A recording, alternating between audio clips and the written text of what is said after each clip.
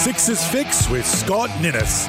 Join one of the Adelaide 36ers' favourite sons as we deep dive into everything past and present about one of the most storied franchises in the NBL. It's Sixers Fix, your Adelaide 36ers podcast.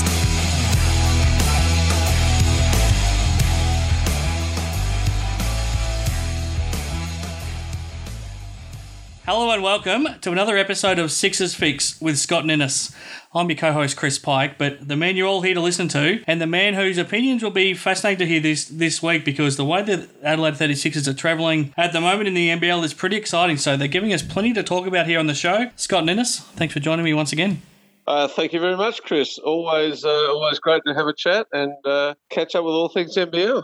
Now, before we get on to the way the current team is travelling, we've got a very special guest this week, somebody who's used to success in Adelaide. He's been part of plenty of championships, part of plenty of records. I think he's 262 games and 3 championships with the 36ers, which is pretty much half of the whole NBL career that he put together. But Paul Rees is somebody that you spend a lot of time with still. You did spend a lot of time with during your career, and looking forward to catching up with him this week. Now, I don't want to talk him up too much, Chris, because in 1994, when the North Melbourne Giants beat the Adelaide 36ers, Paul Rees, of all people, was MVP of that final series. A final series that we were absolutely convinced that we were going to win. And the big fella ends up, in a team that had, Darryl McDonald, obviously, Larry Sengstock, Mark Leader, Daryl Pearce, Rod Johnson, some great players. The big fella ends up being MVP and has never, ever let us forget it ever. Well, it's going to be fascinating to hear from him. Fascinating to also hear that you're convinced that you were favourites heading into that grand final series. I think when we hear from him later on, he might differ from that. And it was really interesting. I mean, we had Robert Rose, who was coming off an MVP season the year before with the Southeast Melbourne Magic, was probably still the best player in the competition. We had Mark Davis, who was still at the absolute top of his game, and we had 5 or 6 players who were either in the Boomers team or extended squad. I mean, Phil Smythe and Mike Mackay made the 1994 championship team. Myself, Brett Maher, Chris Blankmore, and Mike Mackay. Mike Mackay made the team that year as well. Mm-hmm. I mean, we had a team full of Boomers and great imports. So we were flying. Well, we thought we were absolute the bee's knees. But I guess that whole thing about a team of champions, being a champion team, that whole thing came to roost that year. They had players that played the role. They had a guy in DMAC that brought it all together, a great coach in Brett Brown. We probably got a little bit ahead of ourselves. Really bad injury to Mark Davis in the semi-finals versus the Melbourne Tigers that really hurt. But, they deserved the championship that year. Well, more about that later when we catch up with Paul Rees. But right now, let's have a look at the way the 36ers are travelling at the moment, because they're in some terrific form, obviously coming off a really good win in Perth. It's a tough place to go and play over in Perth, and really, in the end, an 11-point victory. It should have been a lot more. That scoreline of 99-88 flatters the Wildcats. The Sixers were up by 27 points at one point, and it was a fantastic performance on the back of a really solid win against the New Zealand Breakers at home just before that. The week before, it was a loss to the Bullets, but probably a game where they didn't play that badly and probably should have won. And then before that was the big win on the road to the Southeast Melbourne Phoenix. So winning 3 of the last 4, playing some terrific basketball, putting up a lot of points. I think you'd have to be happy with the way the team's going right now. Oh, absolutely, and I think Joey Wright needs a lot of, deserves a lot of the credit. He's flipped up the starting lineups a little bit. They've had some pretty serious talks about, where they're going as a team, and to win 3 and 4, and to beat Perth in Perth, which, as we all know, is just probably the hardest thing to do in basketball, certainly over the last number of years, is terrific. And you're getting great contributions from everyone. You've got some people playing really good roles. Griffin and Moore coming off the bench are playing great basketball. I think it's really important. But the problem, I guess, is at 6-6 now, you don't have a lot of margin for error. when Sydney are going to make the playoffs, Melbourne United are going to make the playoffs. The Wildcats always make the playoffs, so you can never write them off. So to me, that leaves one position, and I think the 36ers. Nothing's easy now. They go to Melbourne and play Melbourne in Melbourne this week. Probably not much harder task in basketball apart from Sydney, but it's there for them. I think they can grab that fourth spot. And if you asked me 2 or 3 weeks ago, I probably would have said, no, it was out of that reach. But, I think the Phoenix are vulnerable. They got a lot of games on the road over the next month and a half because of the Australian Open. I think Brisbane are shaky. I think it's all ahead for the 36ers. I'm looking forward to see what the next couple of weeks put forth. You touched on it then. I want to get a bit more of your thoughts on the changes Joey's made to the starting five. Bringing Brendan Tees and Obi Che into the starting five, I think, has added some diversity to that starting group, and suddenly there's some real defensive presence there. Some guys that, with Obi who crashes the glass, and then Teesy who just is up and at the guards bringing the ball up the floor. And I don't think you needed 5 guys that could score in that starting group. You've got DJ, you've got Randall, and you've got Drimmick there already. But then all of a sudden, when you go to the bench, you've got Harry Griffin, who is playing some really strong basketball. Now, he's not playing a lot of minutes, but he's really efficient with everything he's doing. And Ramon Moore coming off the bench as well. It gives the bench a real punch, but the starting group's now well balanced too, because they weren't having trouble scoring. It was stopping the opposition scoring. So now I think with the group, the way Joey's got the group coming together now, I think it's almost the perfect mix. You have to impact off the bench. I mean, I've always been a believer of that. You get someone, especially someone that's, offensively minded and can do some stuff and comes into the game halfway through that first quarter, a little bit of the punch gone out of the game. You come in then, you can make a real impact on the game. And I think, whether it's a Brendan Tees or Obi Che or Daniel Dillon, I don't mind that guy that comes in that starting lineup. I don't like to use the word token starter, but in a way, a guy that can just come in and do his thing in their first, those first few minutes, because then the guys who are scorers know they have to be scorers. You've got a guy that's going to be reliable, and then you've got someone coming off the bench that's going to come in and really be able to go to work. I think Joey's, as coaches, everyone's a little bit nervous about changing things, but Joey's never been afraid to do different things, and I think, certainly in the last couple of weeks, that's worked really well for him. And just touching on that game in Perth on Sunday in a bit more detail, DJ was fantastic, 29 points and 17 rebounds. That speaks volumes about how well he played. Jerome Randall, I wanted to get your thoughts on. He was good offensively, 20 points, had 8 assists, so you can't fault what he did offensively. But at the defensive end, he's a guy that's been criticised for his defence for a lot of his career. But the job that he did and the way he locked in on Bryce Cotton, I thought was fantastic.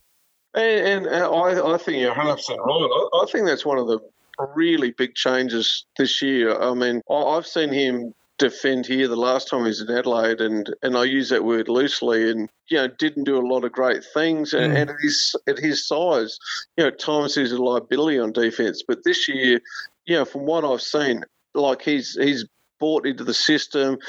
He's quick as hell. Like he's kept some really, really good players in front of him, and I think he needs to be commended on what he's been able to do defensively. And I think it actually goes a long way to where they go when they win games. And a lot of people say, well, he's not scoring the way he has to. He's always a danger when he's on the court, but if he can do that at both ends of the court, well, to me, he becomes one of the very, very best players in the competition. And I don't think he's getting enough accolades for what he's doing defensively at the moment. Yeah, I agree, and I think the 8 assists as well says a lot for the fact that he's now willing to bring other players into the game, and then you've got plenty of guys around him that are willing to score. You have a look at the bench, and Ramon Moore put up 12 points, Eric Griffin 10, Daniel Dillon 8, and Harry Froling 6. When you're getting that much production, you don't need Jerome to be taking 25 shots a night and scoring 25 points, because there's enough other guys out there that he can now set up.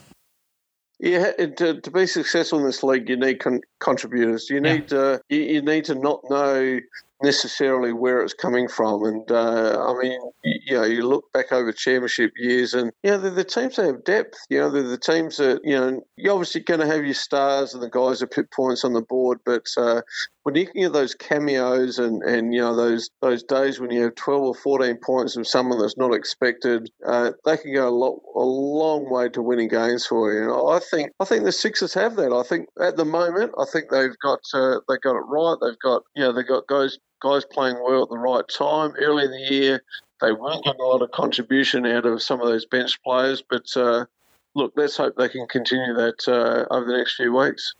Not sure if you've had much of a chance to spend time with this playing group, but you'd get a sense of it from how close you are still, and just from myself spending some time with the guys and talking to some of them, this seems like a really tight-knit group. They seem very close. They seem to get along really well together on and off the court. How much does that help when you're trying to win games? It's an imperative. I mean, I think that's a staple of Joey Wright's teams. I think they've got guys. They're tight. They play well together. They play. They play well for him. I think that's an incredibly important thing, and for a team to get, and it doesn't happen all that often.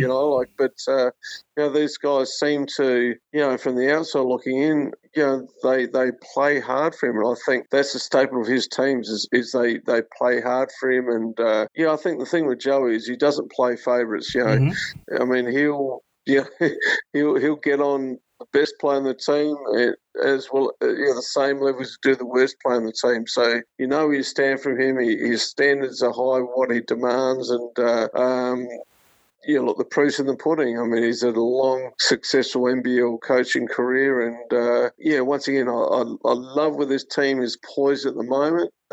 It's a really, really important few weeks as to which direction they head, and hopefully it's in the right direction. Yeah, let's hope so. Just quickly, some of the other results from last week across the league. I'll run through the results and you can see what stood out to you.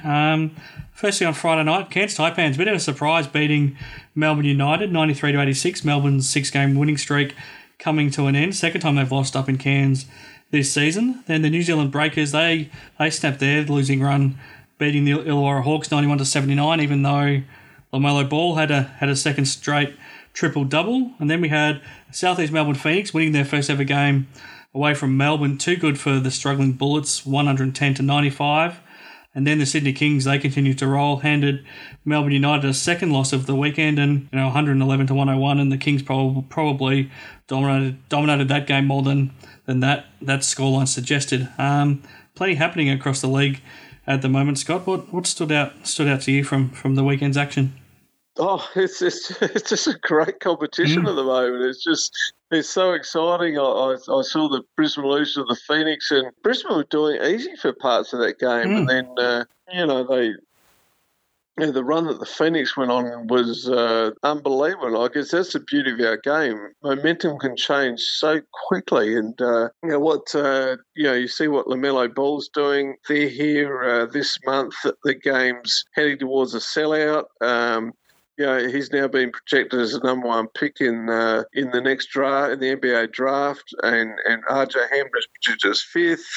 I mean, it's just, it's a great time in Australian basketball. And, let's say LaMelo Ball gets drafted number one next year. I mean, what a great thing for Australian basketball. It just shows you that this league is legit. All of a sudden it becomes a target destination for these kids coming out of high school. And, I'm very excited what's happening at the moment. The results are awesome because who can pick anything at the moment? Yeah.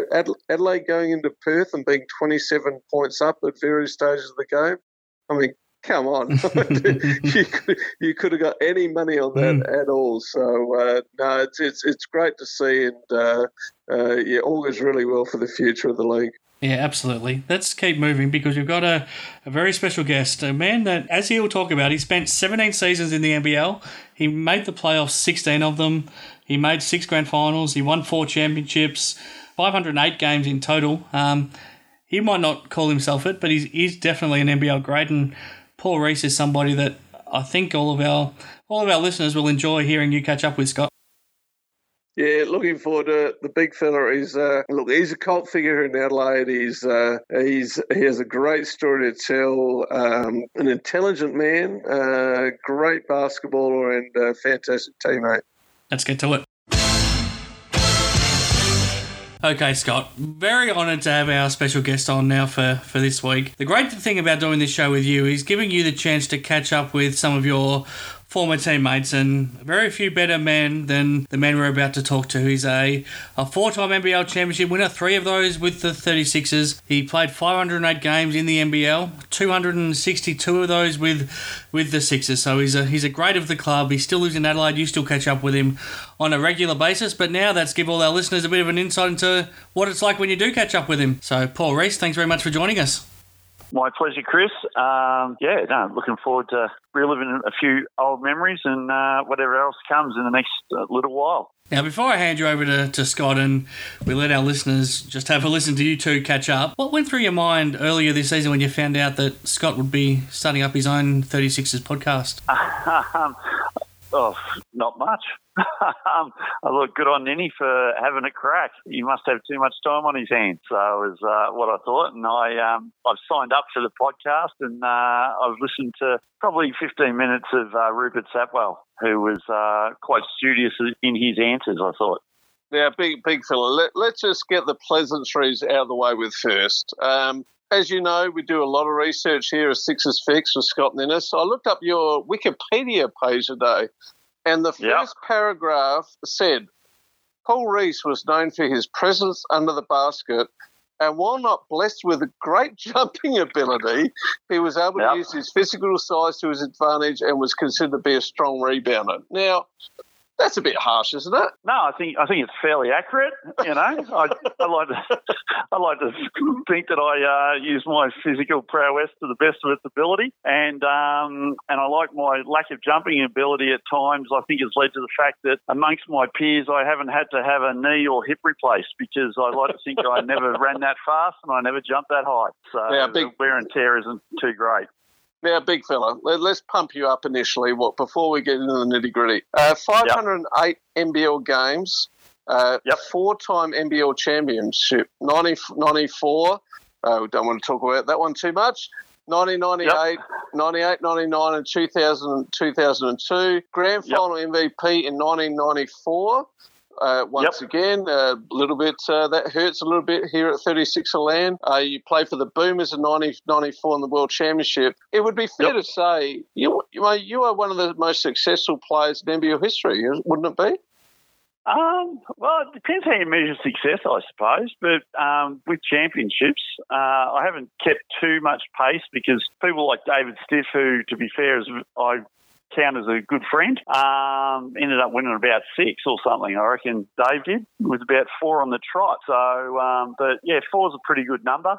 And I like to think most of the teams that I was involved in were fairly successful across the journey. And there was only once that we didn't, make a final series. So in about 17 seasons. So no, I enjoyed my time and thought I brought something to the teams I played with around the club and on the court. I certainly didn't think we were there to make friends, with the opposition. And I felt we were paid to win as opposed to paid to play.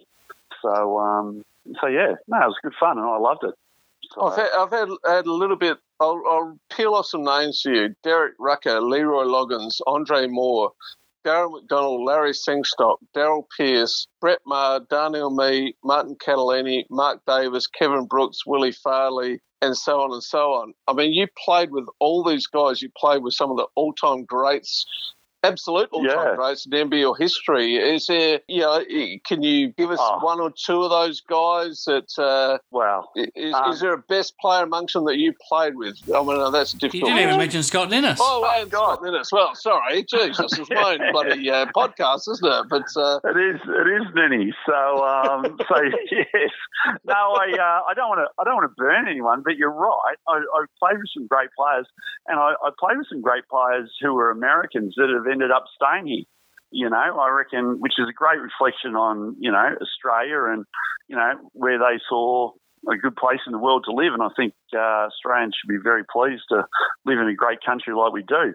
But I was privileged. That first year in the NBL, I played with Andre Moore, Derek Rucker, and Leroy Loggins. And 2 years beforehand, I'd gone on a tour with the Brisbane Bullets.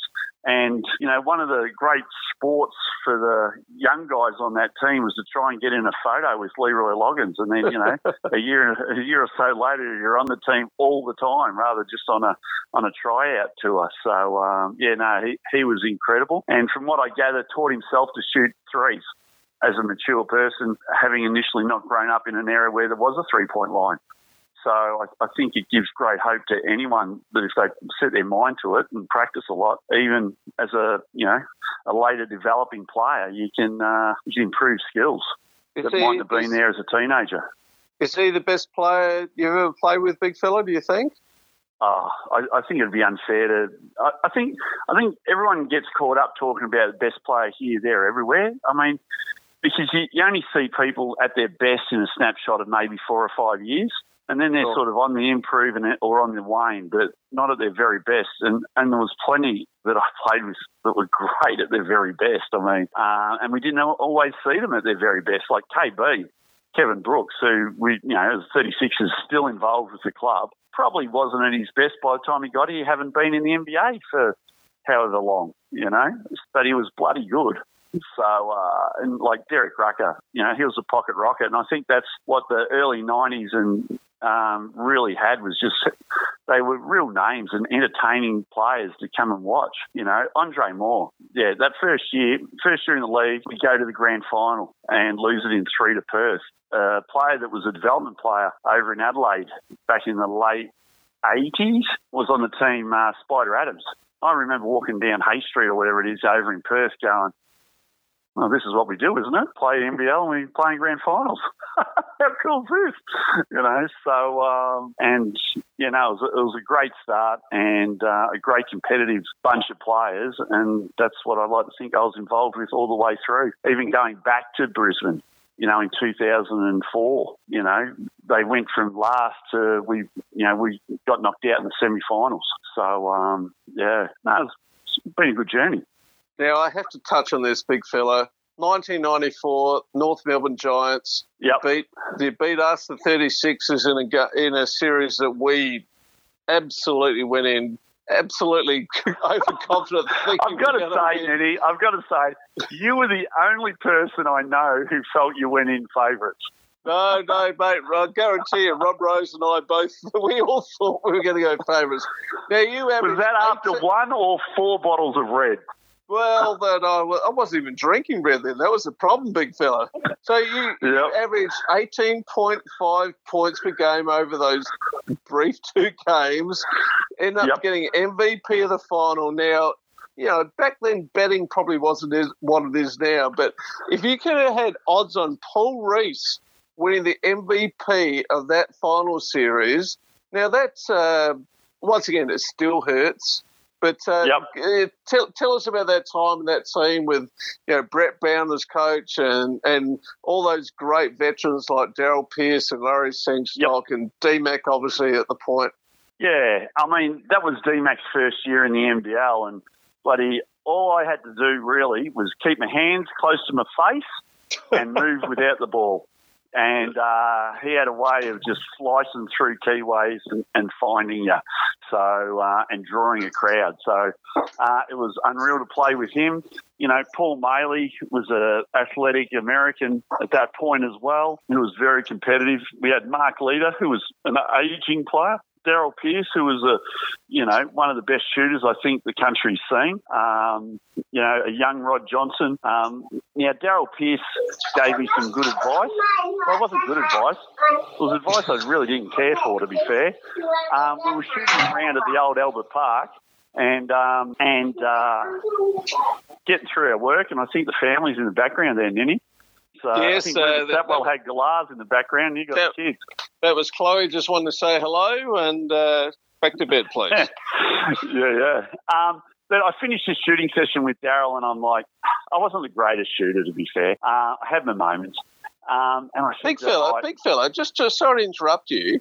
31% 3-point shooter in your career, 19 from 61. I mean, that's not terrible. As Andrew Gaze would say, I obviously didn't take enough. But I shot with Daryl Pearce this day. I remember as clear as day, the old Albert Park. And after shooting, I've gone up to him, and his nickname was Ice. And I said, Ice, you're one of the best shooters the country's seen. Can you give me any tips? You know, do you aim for the back of the ring? Do you breathe out as you shoot? You know, what have you got for me? And he goes, well, Reese, you know, when I was a teenager, I used to go out after school and I would shoot for hours. And I was like, God damn it, Ice, that's not what I wanted to hear. I wanted a shortcut to success. God damn it. But, I guess whoever's listening can take that on board too. There is no shortcut for success. But, it was a great team. And I think you talk about the odds. I don't know. I don't think too many people would have assembled that team and given it a great chance. But I thought going into that grand final series, we were a good chance because Mark Davis was under an injury cloud. And I thought that's where, you know, in my position with myself and Larry and Paul Maley and John Stelzer and Pat Reedy, you know, there you go. There's another name that played for Australia on that team. That, I thought we might have had the edge up there in that size department. Was put under a cloud. Now, so, big fella. We did test him, to be fair. It wasn't very sportsmanlike. I'm shocked. Now, that leads me to my next question, big fella. Your career wasn't without some controversy, and I want to just bring up a couple of incidents over the journey. Brian Goorjian, big fan of yours. There was an incident at I guess it was Eclipse or Powerhouse at that time during a game when he was talking to the referees. You decided you'd walk up to see him. I reckon I've set the only legitimate screen on an opposition coach in the history of the league to this day. So I can't think of another player who's dropped the opposition coach at any point in the game. So he tripped over you. I was right there. I ended up, not that either would know, I ended up walking in between you. Give us a little wrap up of that incident. Well, okay, so I think they had a pretty good first half. In fact, we may have been down at half time, and I don't know. I can sometimes get a bit tired and emotional and oxygen deprived. So, and I historically feel a great deal of remorse later. But anyway, I'm walking off. The teams are walking off, and I look over, and Brian Goorjian, I think Mel Cooper, it might have been, the referee, just jawing, and just as they're walking off, and Brian's just in his ear, and I'm like, well, this is crap. What a good run they've had, and he's in his ear, you know, trying to, you know, I would suggest manoeuvre the referees to, you know, for the second half as well. So I thought, I'm going to go over and have a bloody word here too, because I think we need to be represented in this conversation as a 36er. And as I was about to get there, I was going, I don't know what I was thinking, but I was going, you know what, I'm just going to stand here and hold my ground because I don't think these guys know I'm here. And then next thing you know, Gorge has hit me and, wasn't aware of it, drops to the floor and then jumps up. And I've got to say, at that point, the place is going a little bit cray-cray, as they say, and he's going bananas, and I just looked at him, and in my mind, I've pictured Montgomery Burns from The Simpsons, and I've gone, let's get it on then if you want, you know. But I think, whether it was you or, we all seemed to just drift away after that, and he went into the change room screaming and flailing his arms around, and I was like, oh, okay. Anyway, so, I thought that was a good outcome. Good moment. Now a unique moment. I like him. He ended up being an incredibly successful coach, to be fair. So, and I caught up with him in Melbourne when he was back from China, I don't know, in June. He was at some junior stuff that I was at over in Melbourne, Queen's birthday, and it was great to talk to him. Did you trip him up then as well? Or? No, I didn't. But he actually tells a pretty good story. So he's good to listen to. So, a more serious incident from your point of view, one of his former players, Jason Smith, knocked out one of your teeth. Now, a good friend of both of ours, young Brett Maher, wanted me to ask you about that incident and what you said when that happened. Tell us about how that all eventuated. Well, it came about off the ball, to be honest with you. There was a foul called. He had the ball on the 3-point line. Someone fouled him, and he was going, went powering into the basket to. He was clearly going to dunk it and make a statement. I was like, I'm not having that. So I sort of just jumped up in front of him a little bit, and he swung his elbow around and knocked my 2 front teeth out. So it was unfortunate that I didn't have a mouthguard in that might have helped, because 6 weeks earlier at Christmas, Jamie Perlman had knocked my front teeth out as well with my mouthguard in, which was kind of interesting because interesting in a funny sort of a way, not ha-ha, but at half time, everyone's looking for my front teeth to see if they can be found to be, maybe put back on. And I actually had both my front teeth in my frigging mouth guard. It was odd to see people, on their hands and knees trying to help out. But and then I thought, well, I haven't taken a good shot in the chops in bloody 10, 12 years. So I'll be retired before I get another good shot in the chops. And lo and behold, 6 weeks later, Jason Smith bloody, took the opportunity and cleaned me up. And so I say to kids now, get a mouth guard, play with a mouth guard, because you don't want to sit in a dentist's chair. I once sat in our change rooms at the Sixers and I looked around and I reckon I counted 9 people out of the 13 in the room that either had a black front tooth, a fake front tooth, or a chipped front tooth. And you just sit there and you go, if you play it long enough, you're probably going to get a few good shots in the chops. So wear a mouth guard. Now, speaking of good shots, Brad Davison. You're going with the top 5, aren't you? What are you saving for later? There was a little incident where you accidentally jumped on his back when he was lying on the ground. Let's talk about that. Let's get that out, over and done with. In the end, it was accidentally. When I left the ground in my mind, I thought, I'm going to jump on his back. And then I had a Chariots of Fire moment for those who have or haven't watched the movie Chariots of Fire. In the movie Chariots of Fire, the theme song is played and they're running, but they're running in slow motion. And that's how it went in my mind, what happened with Brad. So something happened. He stole the ball, knocked it loose. I chased after it. He chased after it. He ended up on the ground, and I was running after it, and a bit ungamely, and I sort of, and I jumped in the air. And I thought, I'm gonna jump on Brad, basically. And then when I was in the air having this Chariots of Fire moment, I went, I might really hurt him. I should try and miss him. And then I'm suggesting that I had the time to then go, but you might roll your ankle. So just try and land as softly as you can in the centre of his back, because that'll be the most stable part. So this is all happening. I tried to land as softly as I could in the end, but it's only, I guess physics say that 115 plus kilos just lands how it lands, and there is no such thing as softly. And I tried to jump off him as quick as I could. And again, to quote Mick Malloy, it then went cocoa bananas again in Townsville. So Rob Rose was in the grill. It was just, I'm sure Brad would be very happy to hear that you try to land on him softly with your 115 kilos. I've talked to him many times, and he reckons that's one of the most talked about things people come up to him and talk to him about. How's your back going when Rishi surfed on you? I feel terrible about that, and wasn't a real great moment for me. And to be fair, I saw a Brad Davison highlight on the internet one time, and they had that incident in there, and everything I've just said doesn't seem to ring true, but that's how I felt it happened.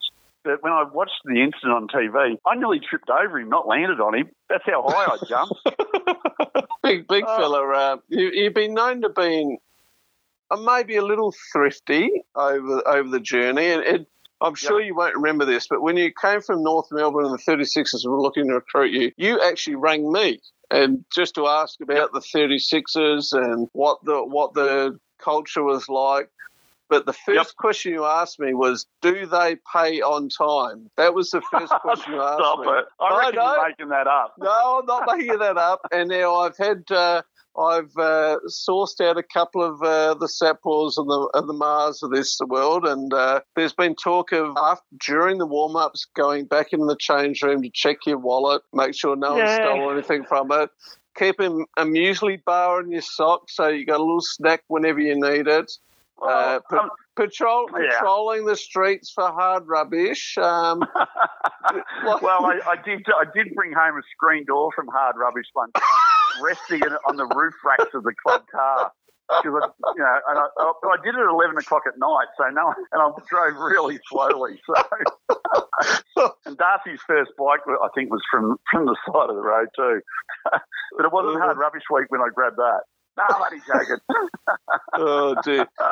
They're big fella. Let's get the nitty gritty. We had some, those teams we had in 98, 99. We're talking about, some all-time NBL players, the Mars, the Mees, the Brooks, the Davises, yourself, Sapwells, Davis, so on and so on. But what I'd say there, and you'll finish that, but I'll interrupt. They're all adults. Do you know what I mean? Yep. The only kid amongst us was Dean Brogan, who was fairly athletic and went on to a great footy career. But everybody else you talked about, they're 24 years old and up. Yeah. I'm not sure everyone gets that right and appreciates that these days. We won it based on immediate ability right there, not potential. Yeah. So, but yeah. No, anyway, continue. Sorry. But we also had some interesting conversation. I remember one time we talked about if we were all stranded on a desert island and the food and the water ran out, who would you eat first? Now, that was the 1999 team with Potsy or Paul Bauer in the team. Paul Bauer, and so this Brett Mars got me to ask this question: who would you eat first, and why, and who wouldn't you, on various reasons? Yeah.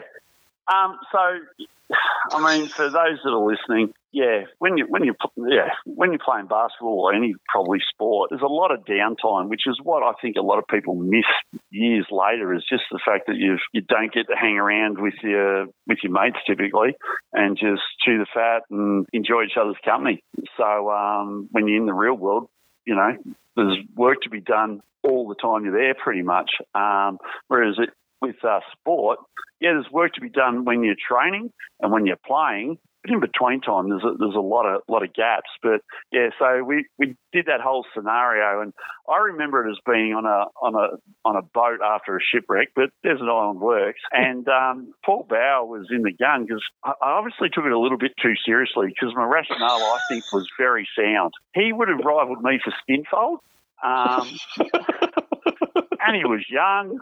And he was little, and you sort of go, you look at nature, and I reckon that's the recipe for what the lions are looking for when they're stalking herds. Young, little, little plump. You don't want to get hurt when you're catching teeth. You know what I mean? So Punsky would have been the last. He would have eaten me before I got to eat him. But Potsy would have been first.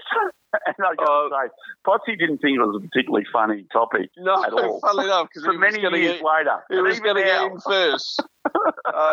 Big fella, I will finish you up. I want to throw out some names of players and coaches in the NBL and just get just a quick summation of your thoughts on them. So let's start with Rupert Sapwell. Yep. I love playing with Sapper. I'd known him for a long time, but only from afar, and he sat 2 chairs to my left, and we won 3 championships together. So in the change room. So and I like the way he thinks. I enjoy having theoretical discussions with Sapper about what winning looks like, and he was in the paper the other day as a big chance to win a role around culture at the Crows, and I'd like to think he'll do a great job if he's successful in winning that job. So because he has been around success, he knows what success looks like, and you've got to take what you do seriously up until a point, but you've got to continue to have fun doing it, because it isn't like a normal job. there's an X factor in having success that, comes from people going that, doing the 1%ers and doing it for each other and sacrificing a little bit to get great success. And you've still got to make it fun, which I'm not sure if you're going to ask me about Phil, but is what I think Phil did a great job over the probably 7 or 8 years that I played with him and Steve Breeny. They kept it fun. We never ran a punishment drill in how many seasons was it? 7 seasons, and won 3 championships. So, I think coaches jump to that to fill in time because they can't think of anything intelligent to say or do sometimes. Oh, get on the line. I don't know. Do you want people to be here because they want to be here, or do you want people to be here just because they're being paid to be here? And maybe sometimes that's the difference between a great team culture and blokes who get on fairly well. But Potsy and I came up with a saying, and Potsy came up with this one. He said, you know what? There's nothing I won't do for Reece. He won't do nothing for me, and I won't do nothing for him. I went, Potsy, I love it. I'm gonna steal that and take it for the rest of my life. And sometimes you get teams like that. But yeah, so Sapper, I think he's great.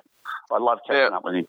Now Kevin Brooks, I think we all had it in our own mind. We thought they were going to send his fat ass home after 2 weeks of arriving in Adelaide, weren't we? He had an ungainly shot,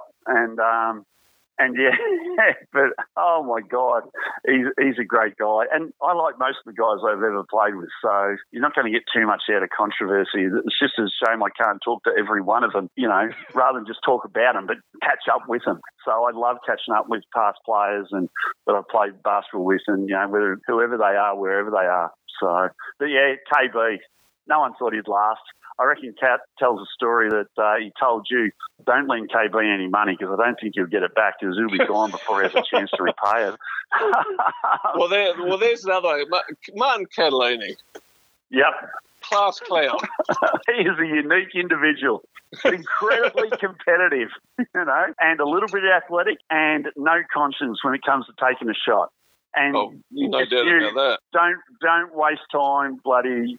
Whereas DMAC, you had to keep your hands up in case for when he passed it to you. Cat, you just ran offensive rebound because he'd have 3 or 4 people hanging all over him and the shot's still going up. So it gives, if you know what your teammates are going to do, it gives you that little bit extra time to anticipate and move to where you need to move. And that's where, as long as people are consistent, you can know that and read that and take advantage of it.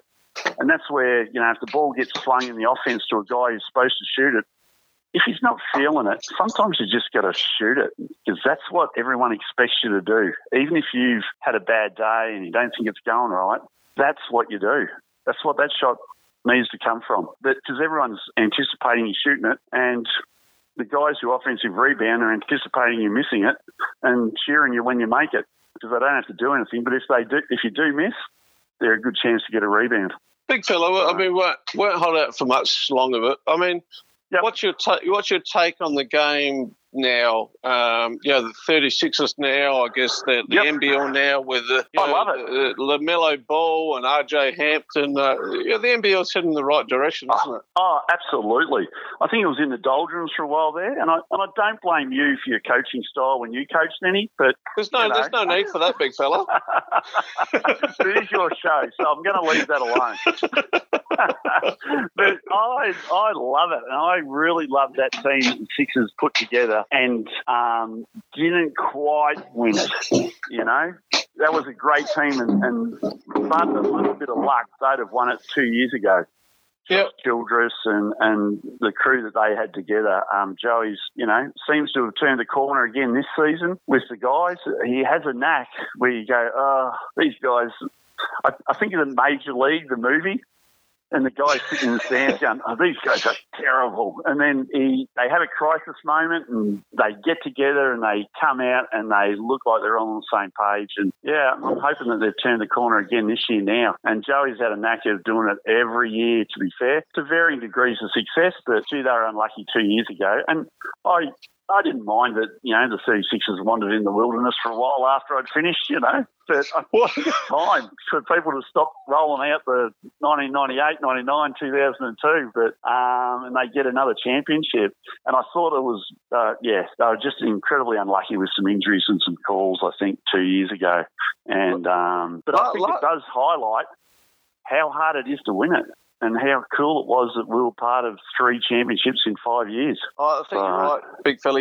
When you talk about you and Spider Adams going to that ground, and Spider's a great mate of mine as well, as you know. My first year was 1986 with the Invincibles, 24-2, win a championship. You just think it's going to happen every year. So I think you never take success for granted. It's just, it's something. If it comes to you, it's a very special moment, isn't it? Yeah, no, it absolutely is, and we all contributed to that success, and it was great to be a part of. And you look back and go, how cool was that? And I mean the stories from it. No one would know that first year, 1998. I only got to play 1 year with John Rillie, and I never liked him from afar, but I loved him after a year. But he and I and Marzi and Sapper would play 500. Every chance we got. Yep. Now, the only disappointing part about that was I partnered up with Marzi, and he was a bit like his card game was like Cat's basketball game. He didn't know when to just hold. He'd go, for those who know how to play 500, great game, and for those who don't, Google it and bloody check it out. And Marzi would go, 8 hearts, and we'd lose. And I go, how did you come up with 8? You go, I had 4. I assumed you had bloody 2, and I assumed there was 2 in the hole. Okay. Anyway, all the card players out there, we just lost them. Big fella, it's been a pleasure. We've been trying to get hold of you for a few weeks now, and look, you're a cult figure in, not just Adelaide basketball, but as I said, you're one of the most successful basketballs in NBL history, and you should be proud of that. And thank you very much for coming on Sixers Fix with myself and Chris Pike. It was great to catch up with you boys, and I don't mind stepping back in time a little bit because it was great fun, and thank you for the opportunity to share a few memories there. Very quickly, Paul, just before we let you go, believe it or not, Scott doesn't actually spend a whole lot of time talking his own playing career up too much. He was a great player in his own right. What was he like, firstly, to play against and then to have it as a teammate for a long time? Be kind. I think Body Nudge summed it up best my first year in Adelaide in 1998, early on when we didn't know we were going to be successful. I'm pretty sure he wrote in the paper that Scotty and John Rillie couldn't guard a locked safe with a shotgun.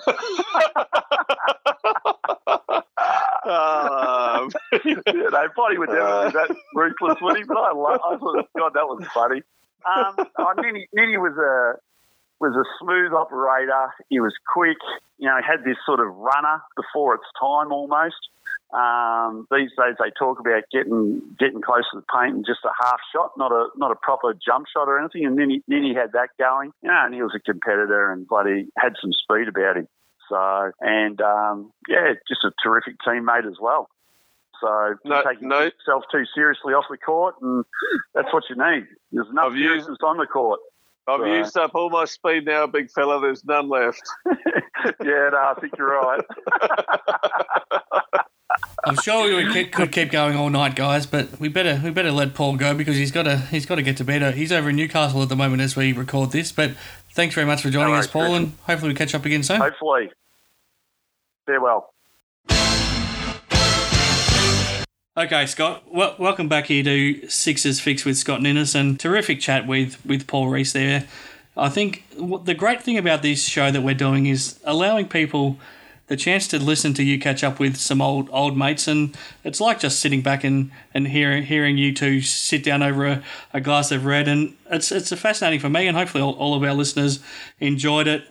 We'll definitely have Paul back on again on the show because there was plenty that we probably didn't get to cover this week, but it was fantastic to hear, and hopefully you're enjoying it too, Scott. But let's keep moving because we've got a huge weekend of basketball to look forward to. Unfortunately, the 36ers are still not back home in Adelaide, but it's a massive trip to Melbourne to play Melbourne United on Saturday. two old foes. We heard you and Paul talking about it there, about the grand final from 2 seasons ago, which could have gone either way, and probably the home court advantage decided that in the end. But yeah, Melbourne now on a 2-game losing streak. Adelaide head over on a 2-game winning streak. Chris Goulding playing his 300th game in the NBL. This has all the hallmarks of a cracking game.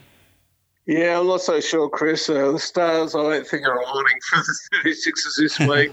2-game winning streak. They're on a 2-game losing streak.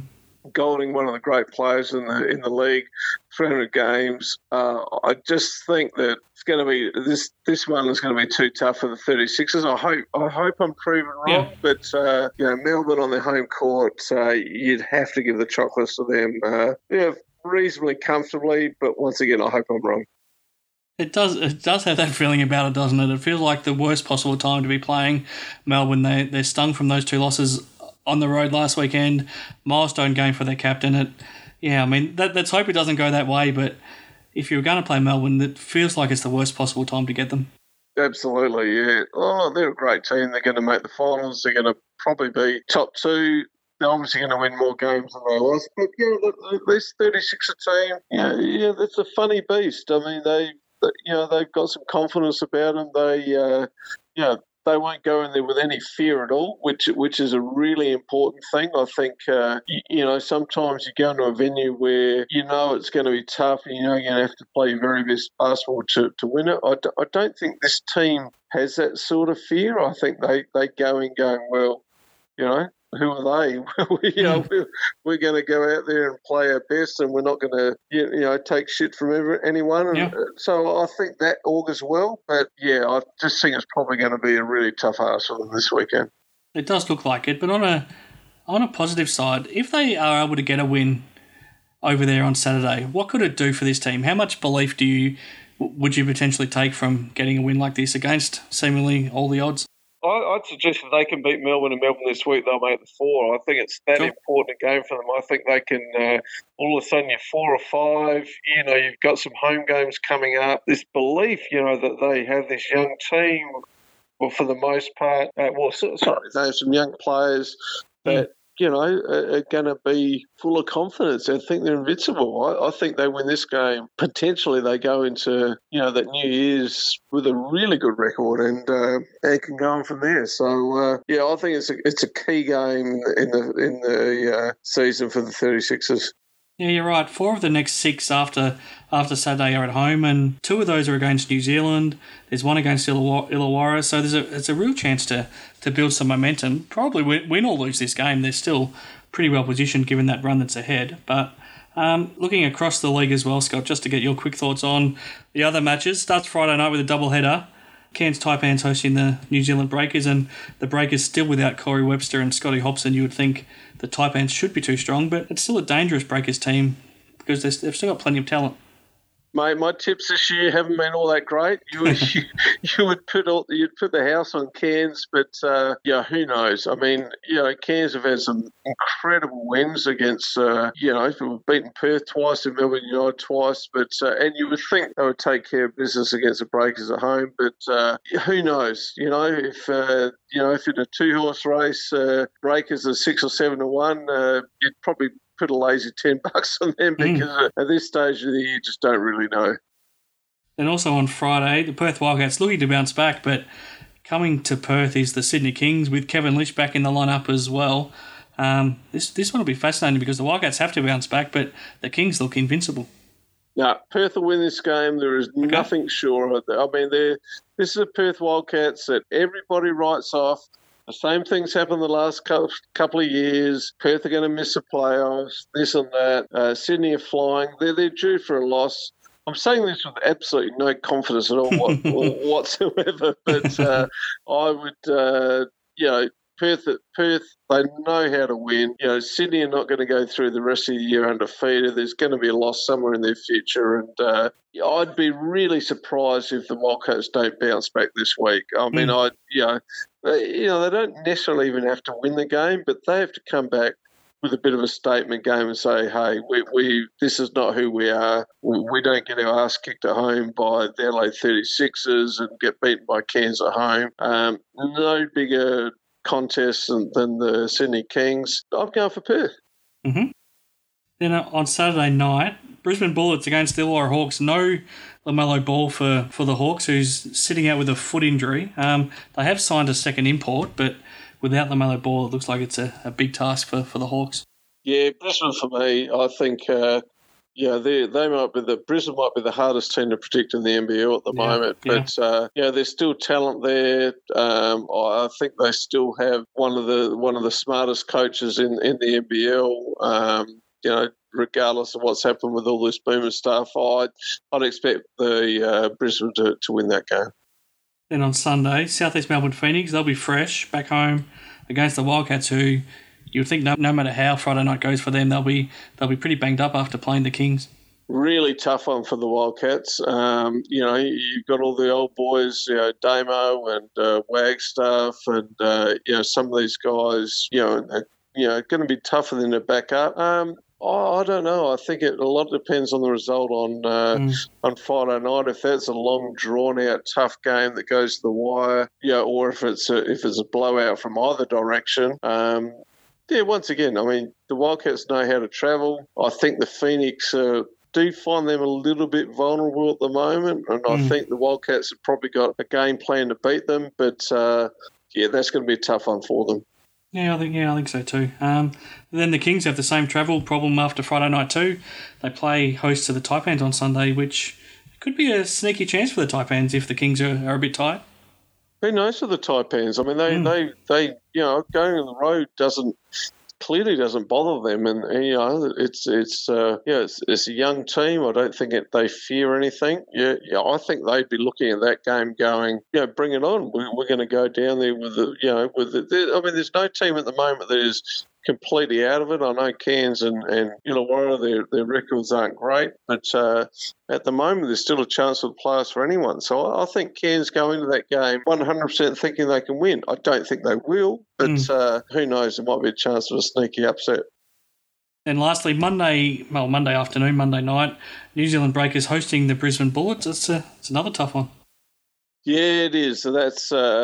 mate, that's a toss of the coin for me. I'd probably, once again, you're getting to the stage where you don't want to talk about season-defining weekends, but it's probably is going to be for, Brisbane can't get too much further in the hole. I think the importance of that game for them and with everything that's going on with New Zealand at the moment, I'd probably think Brisbane go in there and get that.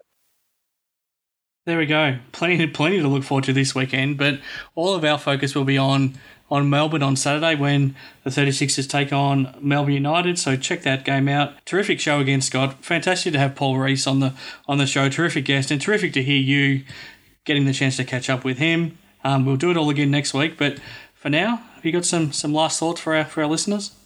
Oh, no, just, it's just so much fun catching up with people like Paul Rees and the rest of the guys. We were fortunate enough, a couple of weeks ago to get inducted, 1998, 1910 to get inducted to the South Australian Sports Hall of Fame. We don't get a chance to catch up all that often, but that night there was Mark Davis, Rupert Sapper, myself, Brett Maher, Paul Bauer, Phil Smythe. It was just such a terrific night, and I think that's the thing. I mean, we've been fortunate enough to have a lot of success with basketball, and speaking of Damien Martin a couple of weeks ago, the same thing. We're just very blessed part of this incredible game of basketball and develop lifelong friends, and it's something that allows us to do things like this and have these podcasts and catch up with some incredible people that have got fantastic stories and have a lot of laughs.